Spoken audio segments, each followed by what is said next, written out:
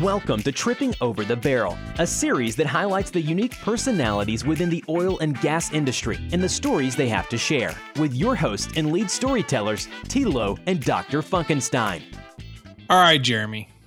For the past 4 weeks, we've been talking about these guys at PDQ Decide. Do you think they're getting the exposure they need from our podcast? PDQ Decide. PDQ Decide. PDQ Decide. All right. I think our listeners know the name at this point, but besides having affordable and easy reserves planning software that works from day one, I mean, what else do we need to know about these guys? Really? All right. I'll say it. They don't do change orders. They've got pricing on the website and they flat out refuse to do change orders. It's almost like, wait for it, Tim, a real SaaS company. So no change orders. And you know the pricing before they even get to a demo. I mean, that's crazy. Yeah, no joke. PDQ Decide is the real deal. They've got a plan and they're executing on it. PDQ Decide. PDQ Decide. PDQ Decide. All right. Check them out. www.pdqdecide.com. That's pdqdecide.com. So, Tim, you think you're a big A&M guy, but Matt Flanagan's got you beat. I know that for a fact because there are articles out there posted about Matt. Articles there.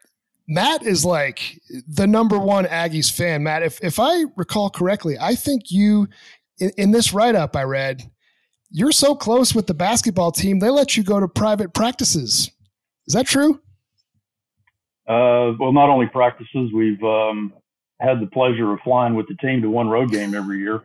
Nice. And then a couple of years ago, I've lost sense of time nowadays, but the team was playing at the Tip-Off Classic at Ramstein Air Base in Germany a couple of years ago, and it was on 5 o'clock Eastern time, whatever it was, but it was midnight tip-off in Germany. And so we actually flew with the team over for that and spent 3 days on the air base, met some unbelievable servicemen and women, the tour.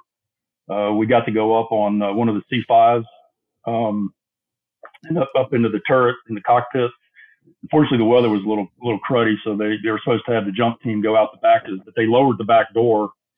I think we were flying at about 5,000 feet, but the jump team couldn't go out because of the fog and the low deck. But yeah, we've had some unbelievable fun A&M experiences through athletics and through some of the other former students and donors for sure. That's awesome.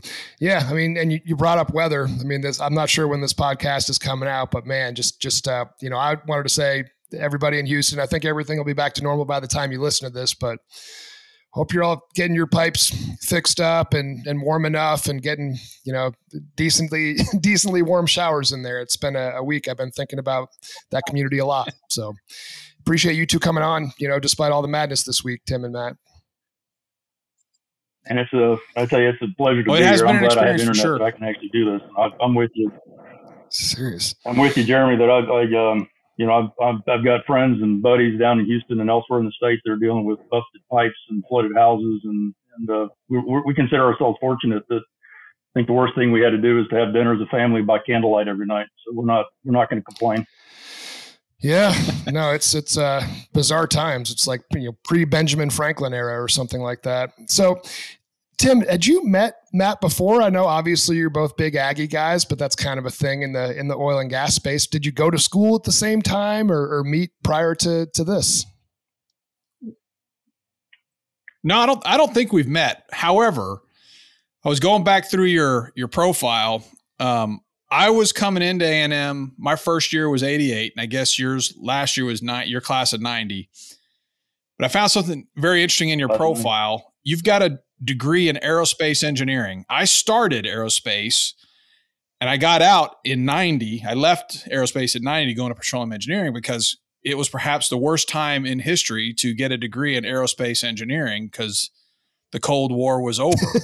So I'm curious, that's why I left it, and you were finished. So you are actually this. By the way, Jeremy, I just want to point this out.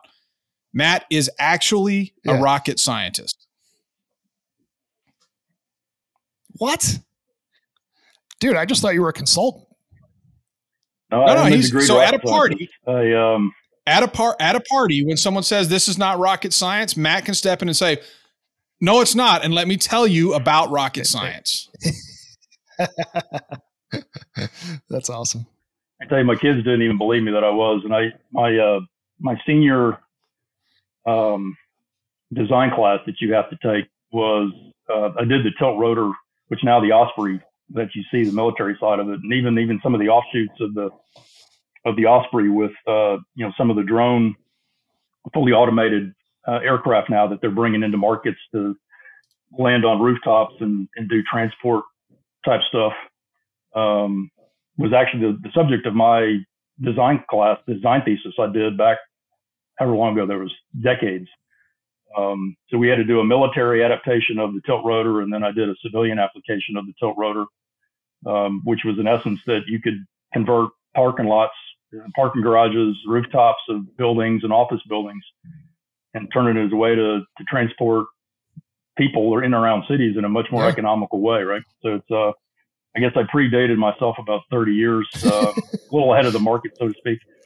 But like Tim said, I came in '86, and the petroleum industry was still coming out of the doldrums of the '83 price shocks, and all the layoffs that happened, certainly in Houston. And my dad worked for Exxon his whole career in finance, so I'm a second generation energy guy, for lack of a better term, and I think I was looking for something else to do. I was reasonably good at math and science, and the potential to go work on either aircraft or an aerospace or work on that. Then the space shuttle was the going thing, so it was kind of an exciting time for me to, hey, let's go do this. And I right around the time Tim started, I guess in '88, was when the defense industry started its downturn ahead of the big recession in '89 and '90, and the folks that came to A&M to hire engineers weren't hiring. General Dynamics, Boeing, and Bell Helicopter, and I think I had gone through.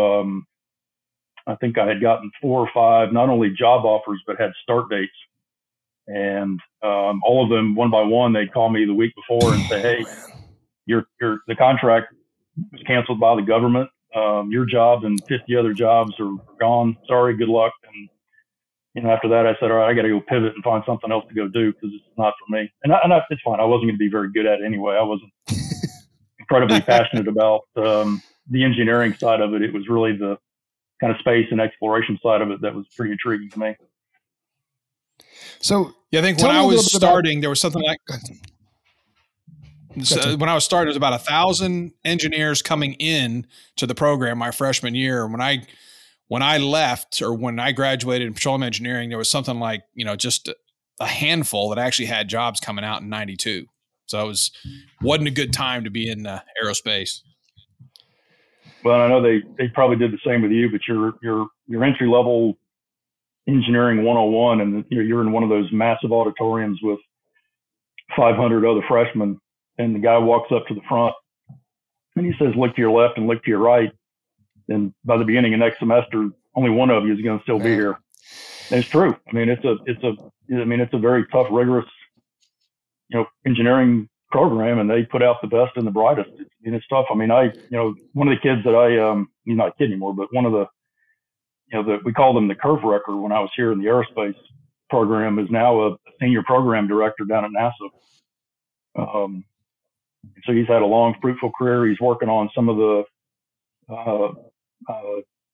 with Elon Musk, some of the joint ventures between SpaceX and NASA and some of the other contractors. He's, so I went down and saw him before the pandemic started. I brought the family down and we got kind of the behind the scenes tour of NASA, and he walked us around, and it was really, really, really cool to just catch up with him and see how he'd been and what he'd been working on and all the projects and stuff. So it's but it's tough. I don't think I could get into A&M today, and I sure as whatever don't think I could graduate from A&M as tough as it is right now. It is. Yeah, it gets more and more competitive each year. And, for the younger folks out there, I mean, I'm a little bit younger than you guys, but nonetheless, growing up in the 80s, man, aerospace was everything, right? I mean, I remember the Challenger crash was a scarring moment for me. Kristen McCullough from New Hampshire, but I mean, people wanted to be astronauts, right, when they were younger, and it was kind of a viable path of something that could happen. It feels like there's a little bit of a revival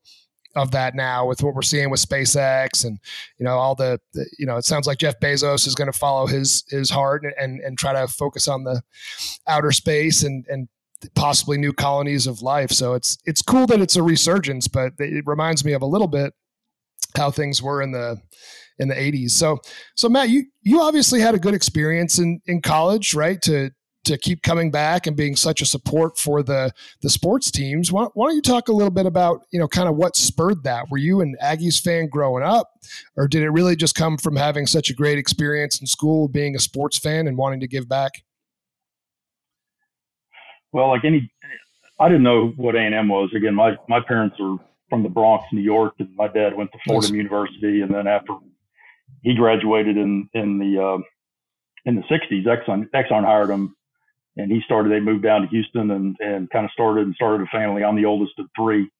But I didn't know of A&M. I didn't know anybody that went to A&M coming through school. I think I first started hearing about it when I was in high school. I went to straight Jesuit. Played basketball and baseball and started to hear a little bit about it. And then as I got into my junior and senior year, I was mainly a baseball guy. Started thinking about, do I want to, maybe look for a chance to play at the next level? I wasn't going to get drafted. I wasn't that good. And I had some partial offers. I had some full-time offers from some Division II schools. I knew I could play. It was fun, but I was really looking for some place that, I was either if I was going to walk on or something like that maybe I could, but I was really there to get an education. So I wanted a top-notch school. I had a partial scholarship to Rice. And I was fairly well set on going to school there, but I didn't like the baseball coach. He came to campus and he watched a few of the games that I pitched and met with him a bit one-on-one, and something with him just didn't resonate with me. And it turned out that was his last year at Rice, and they brought in Wayne Graham, who's gone on to, turn Rice into a baseball powerhouse, national titles. I don't think I could have played for Wayne Graham. And so I went up to A&M. I met with Mark Johnson, was the head coach at that time. And, when I came in '86, and I know I'm again dating myself, but I played ball in high school with the likes of Chuck Knobloch and, Bel Air was not only a state power, they were a national power. Westbury, Sharpstown, John Byington. Baseball in the city of Houston was, as good as it's ever been during those days. And so that's who I played my games against, summer ball with those guys every year. And I think, all right, well, maybe I can walk on to A&M. And sure enough, Chuck Knobloch's over there and John Byington's over there. And there's no way I'm walking onto that team. But I went and met with the coach and said, hey, he was straight with me. He said, look, I haven't seen any tape on you. I haven't seen a game, but if you want to come try to walk on, and this is over the summer, I said, we'd love to have you out and see what you can do. I wound up getting hurt that summer in summer ball, my elbow, nothing serious, but just enough. And then I got to A&M and fell in love with the place.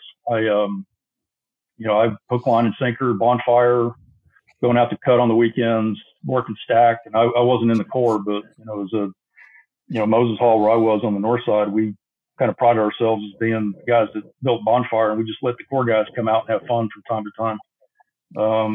And it really evolved, through school and then after school, the network. Everybody talks about the Aggie network and the power of the network.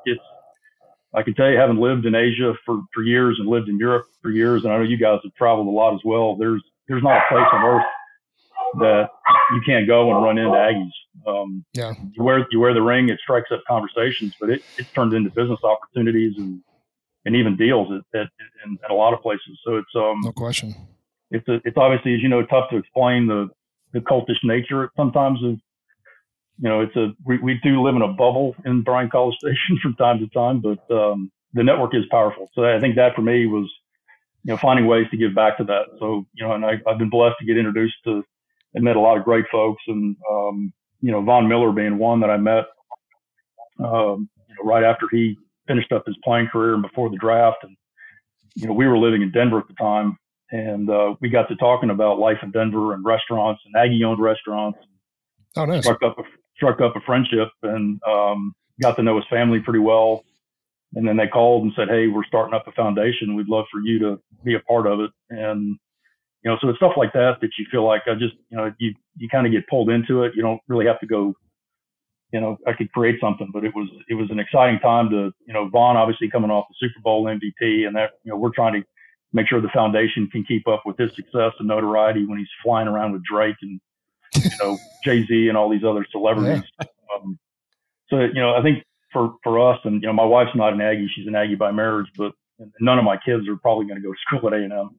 They've chosen to go elsewhere, which is fine. It's just, you want to give back. You want to help where you can. You want to help kids with scholarships. You want to help them with, networking and job prospects. And, if you can hire them, great. If you can help them find jobs elsewhere, let's do it. And I have not seen a school elsewhere on earth that does it the way that we take care of the way we take care of our former students and our alumni. I think it's unprecedented. I would agree. Well, you're moving me to tears. Over there, just beaming. Aggie pride. It's funny, the network thing. The Von Miller thing. I thought this was an Aggie commercial we were doing, right? They need to hype this thing for us. Let's get Tom Blazingham over here. Yeah.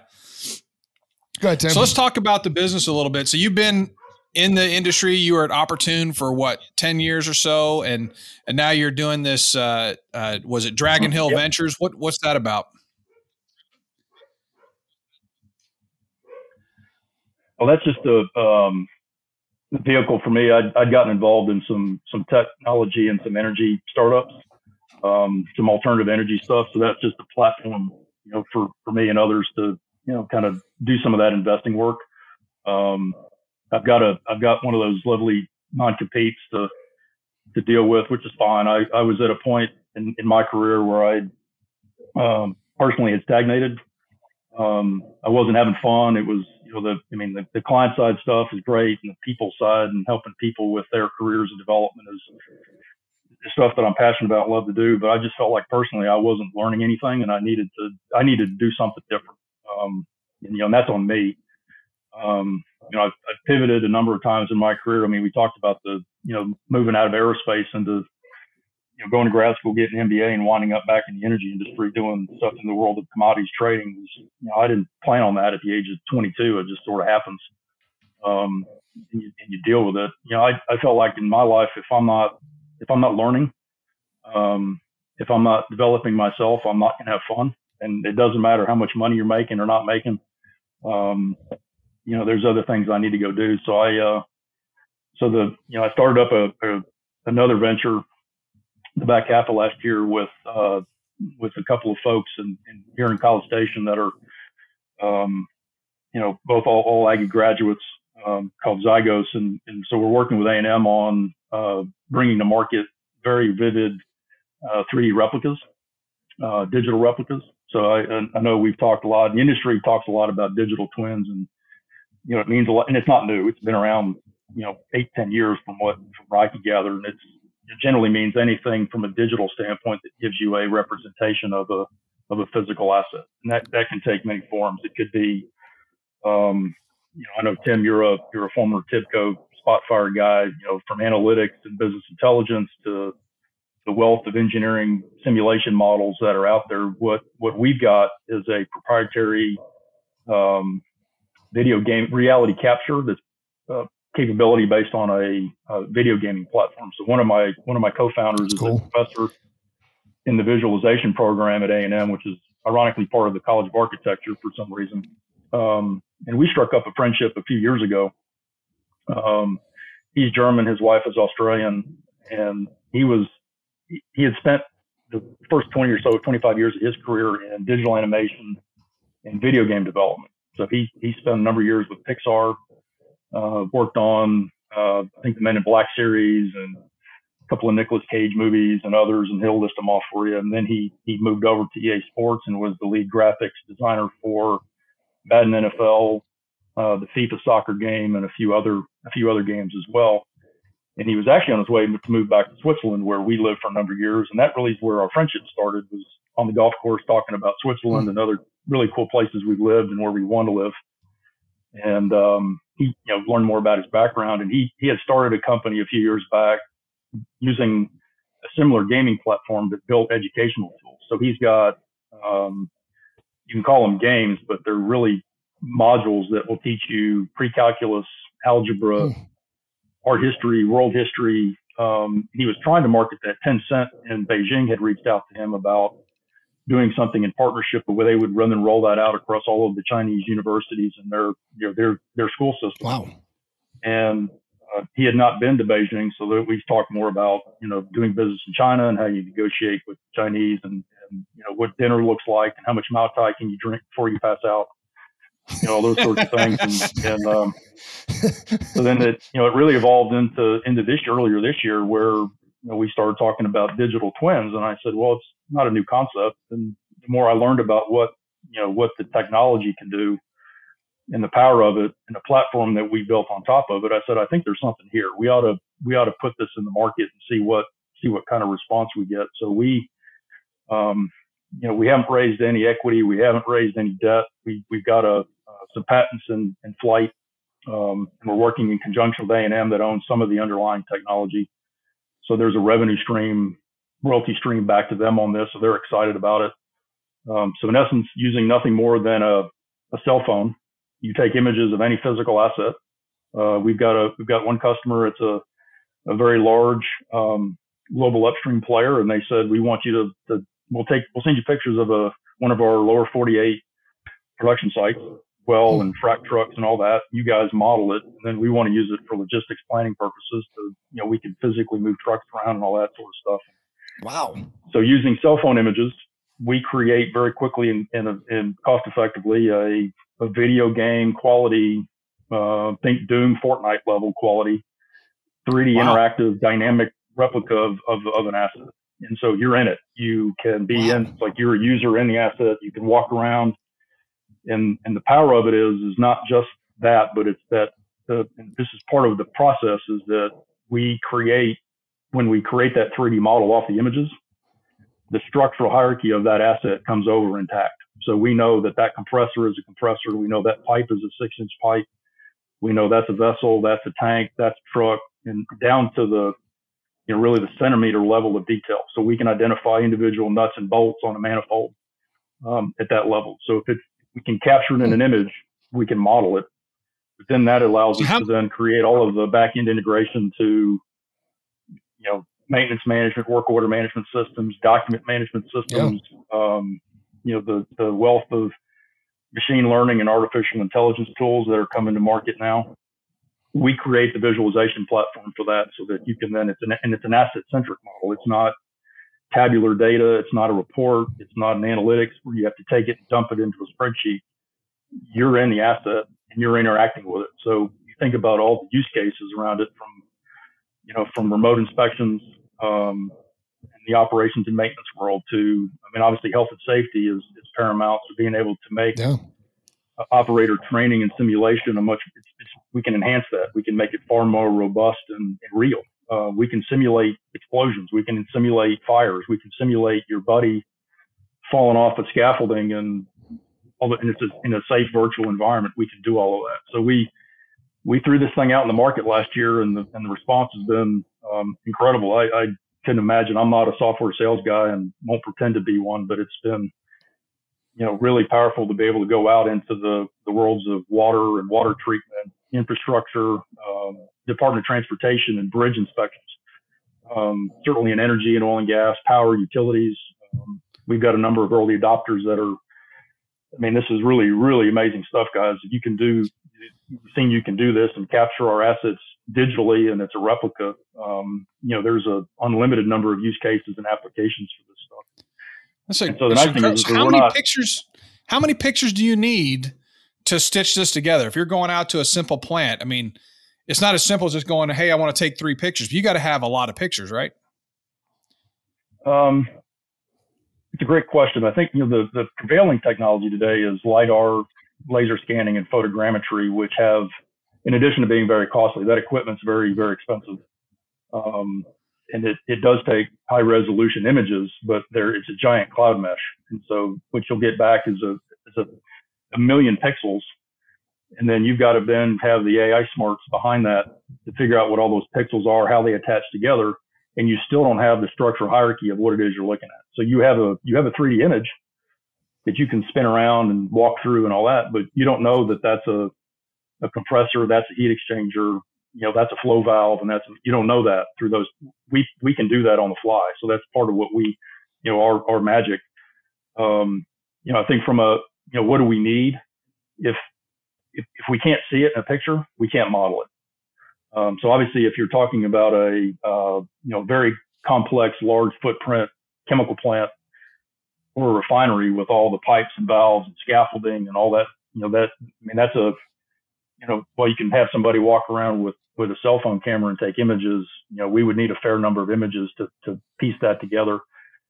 Some of these facilities have, on some basis, will do some, especially when they do a large retrofit or a turnaround, we'll get a current set of laser scans because they'll send those back to the engineering group that's doing the retrofit design work, and they'll model that. We'll try to pull that into their 3D AutoCAD model and go from there. So in simplistic terms, if you wanted us to model a frac truck, it's probably 8 to 10 pictures, a few around the truck, one from the top, one from the bottom, one from the inside. If you want to see the panel, the dash, and the seats and all that sort of stuff, and we're good. Then we hand you a 3D replica.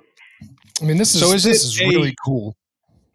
Is it more of a software solution? You're bringing the images together, and the software is obviously sewing it together in a way, and then you're doing some identification or some AI to identify the pieces that you want to hit. So I guess there's a couple of pieces to it. That there's the what generally the industry calls reality capture. It's the capturing of taking images and turning that into a 3D representation of the of that asset or those set of images.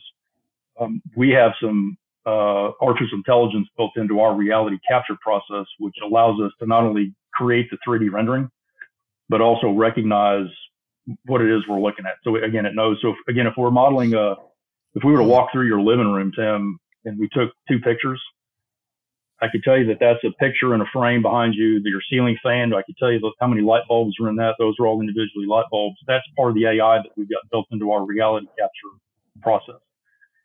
And so then that creates, call it the pretty picture. So we've got a 3D rendering. All right. So you can look at it, you can spin around, you can walk through it, but the real the power then comes from the platform we've created as well, and how you as a user, whether you're in operations or maintenance, health and safety, if you're in a back office finance or accounting function, how you interact with that asset. So we create a dynamic model.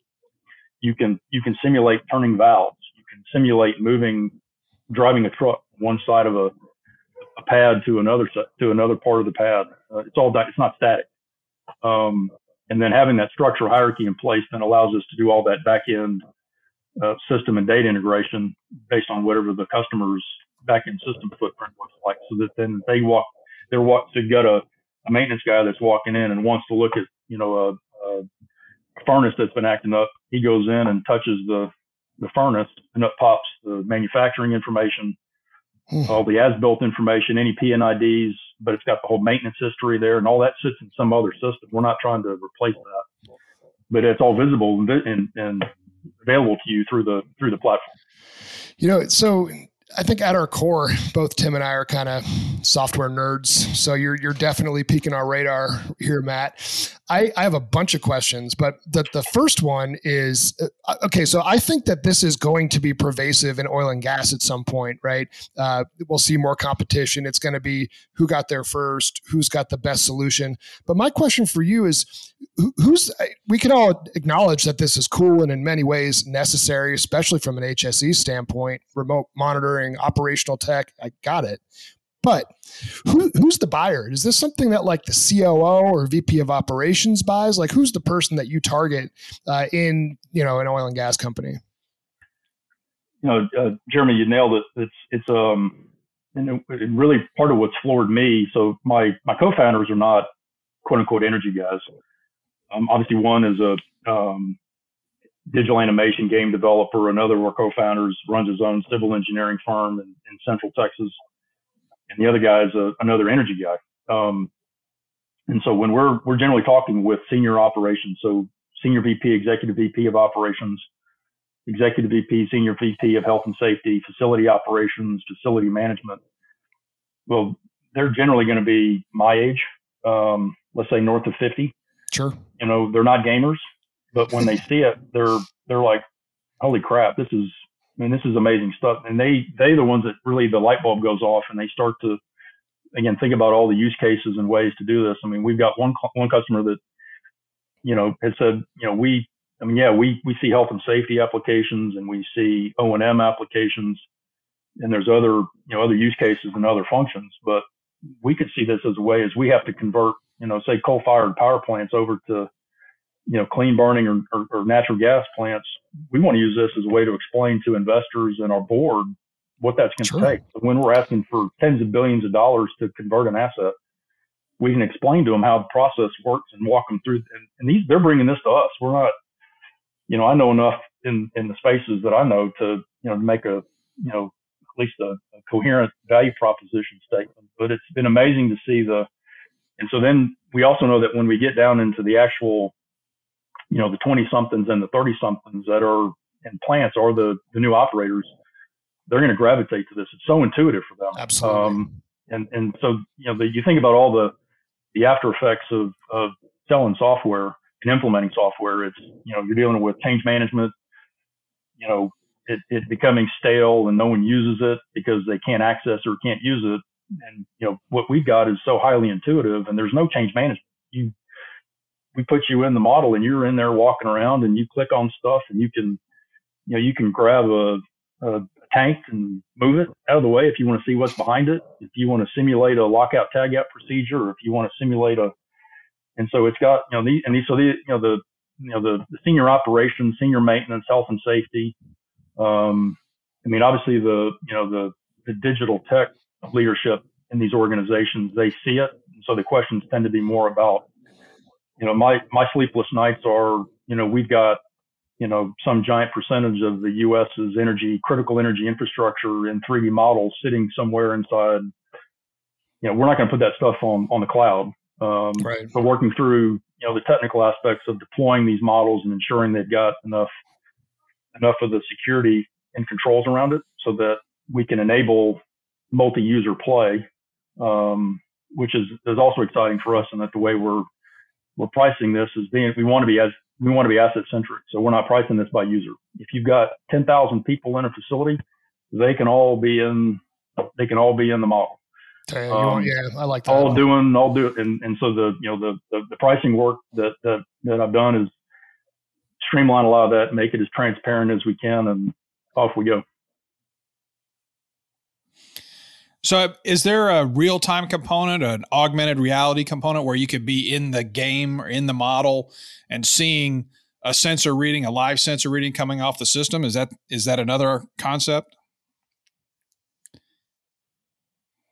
Yes. So we actually had a conversation this morning with someone about that, so we, through our imagery, we'll know exactly where, so our models get built referentially. But if we have a couple of data points in that model, we can and actually tell you how far apart stuff is in reality. So we know where sensors are actually placed on an asset. A lot of folks don't know that. So if you're taking a quality sample on a flow line, they don't always know where that quality sample is being taken. We can tell them that, and then we can in real time tell them the last quality sample that was taken off that line. We can tell them live flow rates. If that data sits anywhere else, we can make that as real time as they want it to be. Now, from an as-built, reality capture standpoint, it probably doesn't make sense to take images of a power plant, a chemical plant on a daily basis. So we think the normal cadence will be, it's every 6 months, every 12 months. Maybe it's after or during a big retrofit or a big turnaround. We can capture any changes that have been made. So we do have a time-lapse feature on our platform, so we can show you how it's a surface model. We can show you how the surfaces of assets have changed over some period of time. So if you're looking at rust or corrosion buildup, we can show you that. But we don't think that anyone really is going to be looking at, you can take through security cameras, you can see what's going on, from a picture standpoint that way. But in terms of connecting all the other data with it, I think we're not necessarily looking for someone to go capture images so that we can re-render the asset. It's really not in real time, probably not on a 24-hour basis. We could do weekly, monthly, but generally most of the conversations we've had to date have been kind of quarterly, every 6 months to annually, kind of a thing. Pretty cool. I'm fascinated. Yeah, I want to sell this stuff.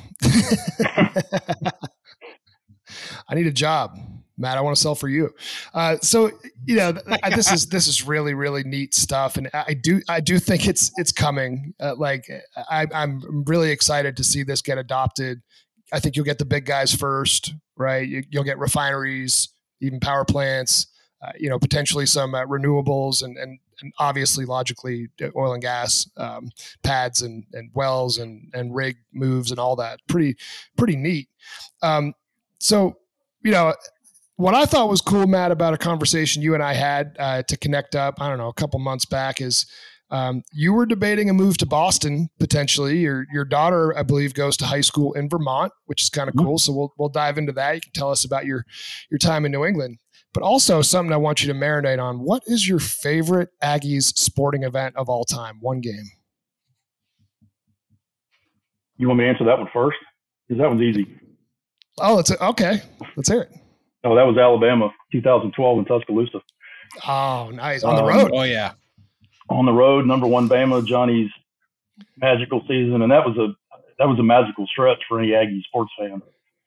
Having gone through, it really started, I think, with the Ole Miss game, which we were at in the Grove, and we left, I think, in the early fourth quarter. The weather was kind of crappy, and we weren't winning, and Johnny hadn't kind of lit everybody up yet, and so we go back out to the Grove, and we're waiting for the car to take us back to leave, and watching the TV on the Grove, and the comeback happens, and we're going nuts, and it started. So we went to Alabama.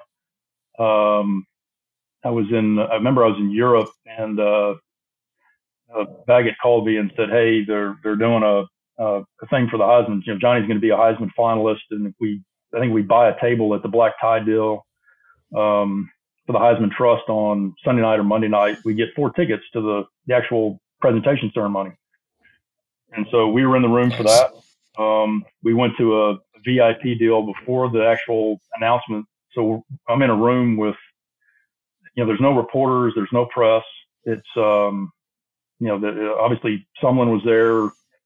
Kingsbury was in there. The coaching staff, by and large, was in there. But, Paul Horning's sitting over in a corner. Nobody's talking to him. And I'm a 6-year-old kid again. So I walk up talking to him. John David Crow sitting over on a bench, and nobody's talking to him.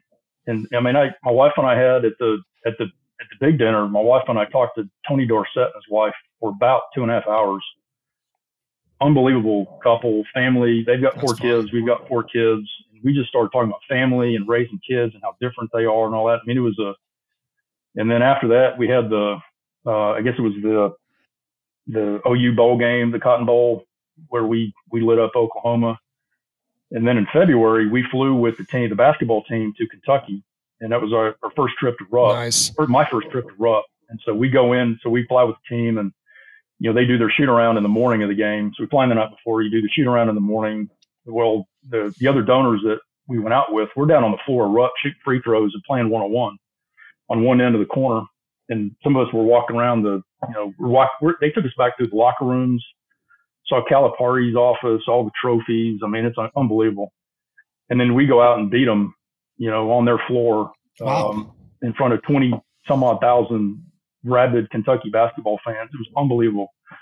So that was that whole thing was just a magical stretch for, through Johnny, and that 2012 season into the basketball season was a ton of fun. So yeah, my hands down. And there's been some unbelievable, in terms of Aggie, no national championships yet in football or basketball, but, so number one for me is the, Alabama game in 2012. Yeah. And then followed closely by number 2. And I don't know if Tim's a baseball fan. I know he played basketball, but, the Texas baseball series in '89 when we were number one in the nation most of the year.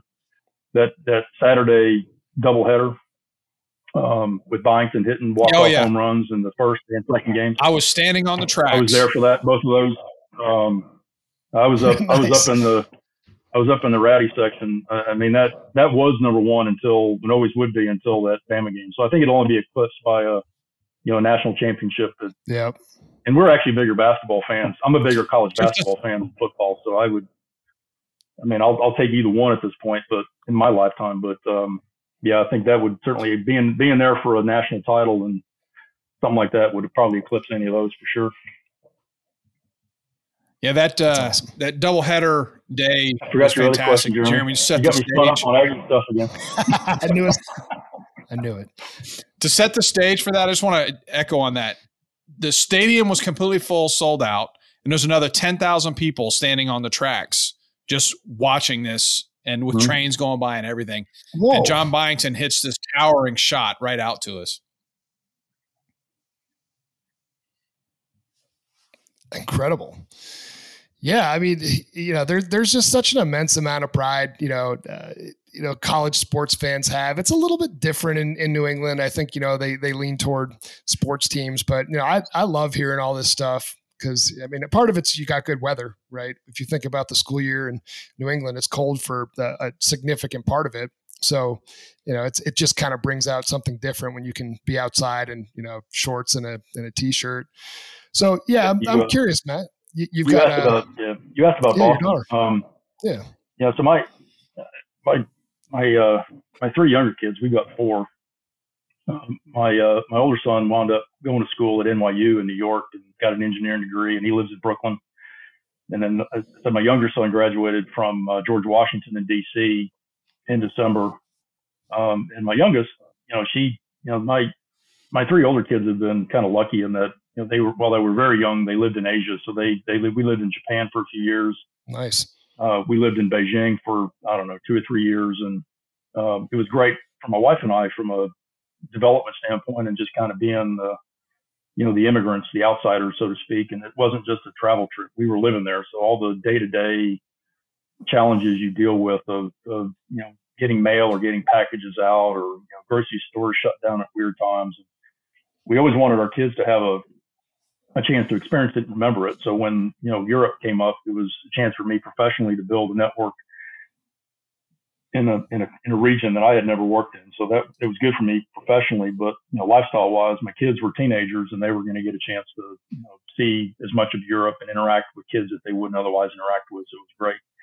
But my youngest daughter was too young when we were in Europe. So we said, if we don't get another chance to get an overseas opportunity for her, she said, well, maybe I'll go to boarding school somewhere.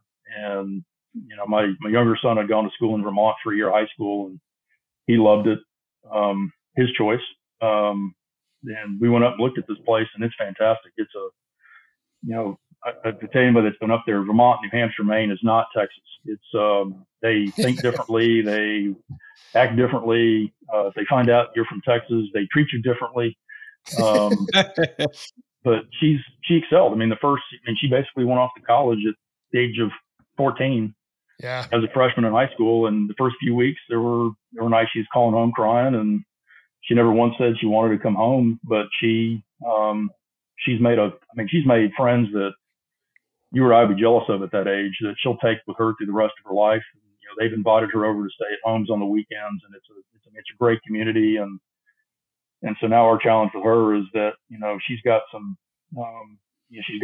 really, really strong test scores and, I think she's going to have her choice of schools as well. So I think she's likely going to wind up on the East Coast. And, sure. Boston, I love Boston. As Jeremy, you and I have talked, Boston's a great town. Love it. I can't handle Manhattan for more than 4 days. So I could, right. My wife and I could live in Boston and be very happy. So it's we've talked about it. I think we were, before all this pandemic stuff started, we said maybe she's going to be up there for not only 4 years, but longer. We got 3 kids living on the East Coast. What are we doing down here in Texas? We can always go up and visit.